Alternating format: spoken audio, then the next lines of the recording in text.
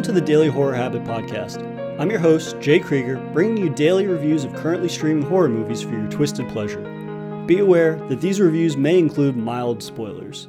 And as always, I hope you enjoy.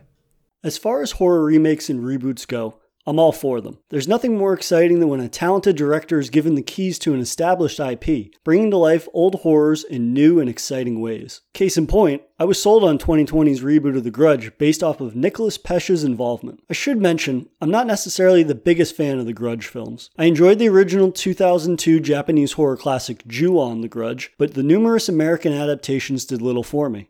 But I am a fan of Pesce's highly disturbing 2016 film, The Eyes of My Mother, interlacing family drama with disturbing visuals to the degree I almost fast-forwarded through a scene or two. This left me eagerly anticipating his first foray with an established series, especially one such as The Grudge, which has seemingly unlimited supernatural potential. Though, what I wanted and what we actually received doesn't feel truly indicative of Pesce's ability to tell truly disturbing horror stories. The Grudge is currently streaming on video on demand. I rented it for $1 on Prime Video, and honestly, not to heap on criticism too early, but I wish I'd saved my buck. Described by Pesce as a side sequel to the 2004 American reboot occurring both before and after that film. That doesn't really make a lot of sense, so allow me to explain. The Grudge's narrative approach is an ambitious one, though it quickly falls apart and feels overly convoluted. The narrative follows rookie detective Muldoon, played by Andrea Riseborough, who is investigating a bizarre murder in 2006. She learns that that particular murder is tied to several other strange killings linked to a haunted house in the area.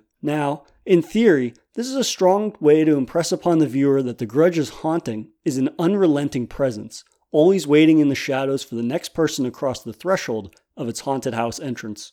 And that's where the narrative being ambitious ends and the jumbled and convoluted execution begins. The film opens in 2004 with a woman leaving the haunted house in Japan, which is the basis for the original Grudge film. She returns to America and brings with her the spirit, which causes her to kill her family. Shortly after, another couple becomes involved with the home, and the spirit latches onto them, resulting in their deaths. We then fast forward to 2005, where a new elderly couple has moved in, and you can see where this is going. Detective Muldoon enters the haunted home while investigating the most recent bizarre death, which results in the spirit latching onto her, and she begins to experience strange visions of the dead, much like all the previous victims did. Woof, that was a lot. And while I actually dig the idea of this approach, the handling of it is so needlessly convoluted that it completely falls apart for me. These timelines jump so sporadically that you can not only easily become lost in the film's timeline, but I found that it completely neutered the Grudge's ability to craft any sort of investment in these characters. It also undercuts the tension of the film, which,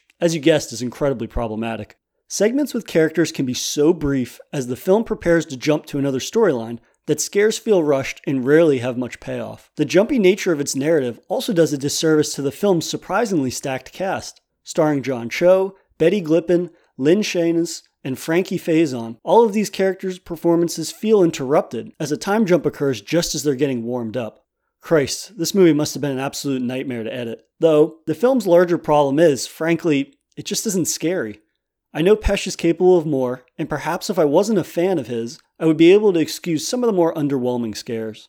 Irregardless, the fact remains that The Grudge is chock full of half-baked and predictable jump scares. We're talking early 2000s, can't go 15 minutes without something jumping at the viewer. And even then, 15 minutes might be generous. There are one or two scares that I found to be legitimately unsettling, mostly revolving around Lynn Shaye's underutilized performance as a dementia-riddled woman that is both heartbreaking and terrifying.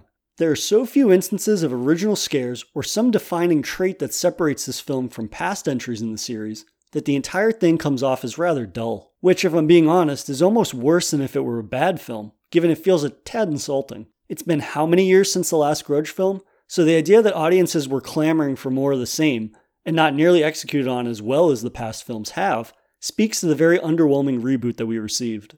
Given how underwhelming and boring a majority of the scares are, it's pretty annoying how strong the film's final scare is. Unfolding within the blink of an eye in just a minute or two, it fully captures the dread and terror that The Grudge should represent. When it comes to a horror film, if your story and scares are both lacking, what are you really left with? It's a shame that the scares and narrative overall are lacking, as I actually really dug Andrea Riseborough's performance as a woman struggling to retain her sanity, on top of juggling a personal loss and being a single mother. And yet, just as we're getting to know her better, or she has some sort of character development, the film jumps to another timeline, which kills the overall pacing. The Grudge is an example of a film critics largely panned, and yet it made around $50 million off of a $10 million budget. It shows that despite its quality, an audience showed up for a series they're invested in. And to be fair, I'm sure diehard fans of this series will get more out of this than I did. For as underwhelming as I found It Scares to be, it's hard to classify it as bad or atrocious as some have stated. It's just insultingly dull. I suppose though who enjoy barrages of jump scares will get something out of this that I certainly did not. And unfortunately, I think dull is the only way to describe the Grudge reboot. The narrative route that Pesce attempted to tackle had promise, but the execution resulted in a convoluted mess that kills any and all momentum between its numerous timelines. I could only recommend this to diehard, and I mean diehard fans of the Grudge series, as otherwise, there are countless better options out there. For example, go watch Pesce's The Eyes of My Mother to see the kinds of disturbing horror that he's actually capable of, because The Grudge is certainly not a strong example of what he is capable of. And that'll do it for another episode of Daily Horror Habit. I'll see you guys soon for another daily horror movie review. Thanks for listening to another episode of the Daily Horror Habit podcast. If you enjoyed this episode, please subscribe to Daily Horror Habit on your preferred streaming service. And follow @Daily Horror Habit on Instagram or @Daily Horror Pod on Twitter.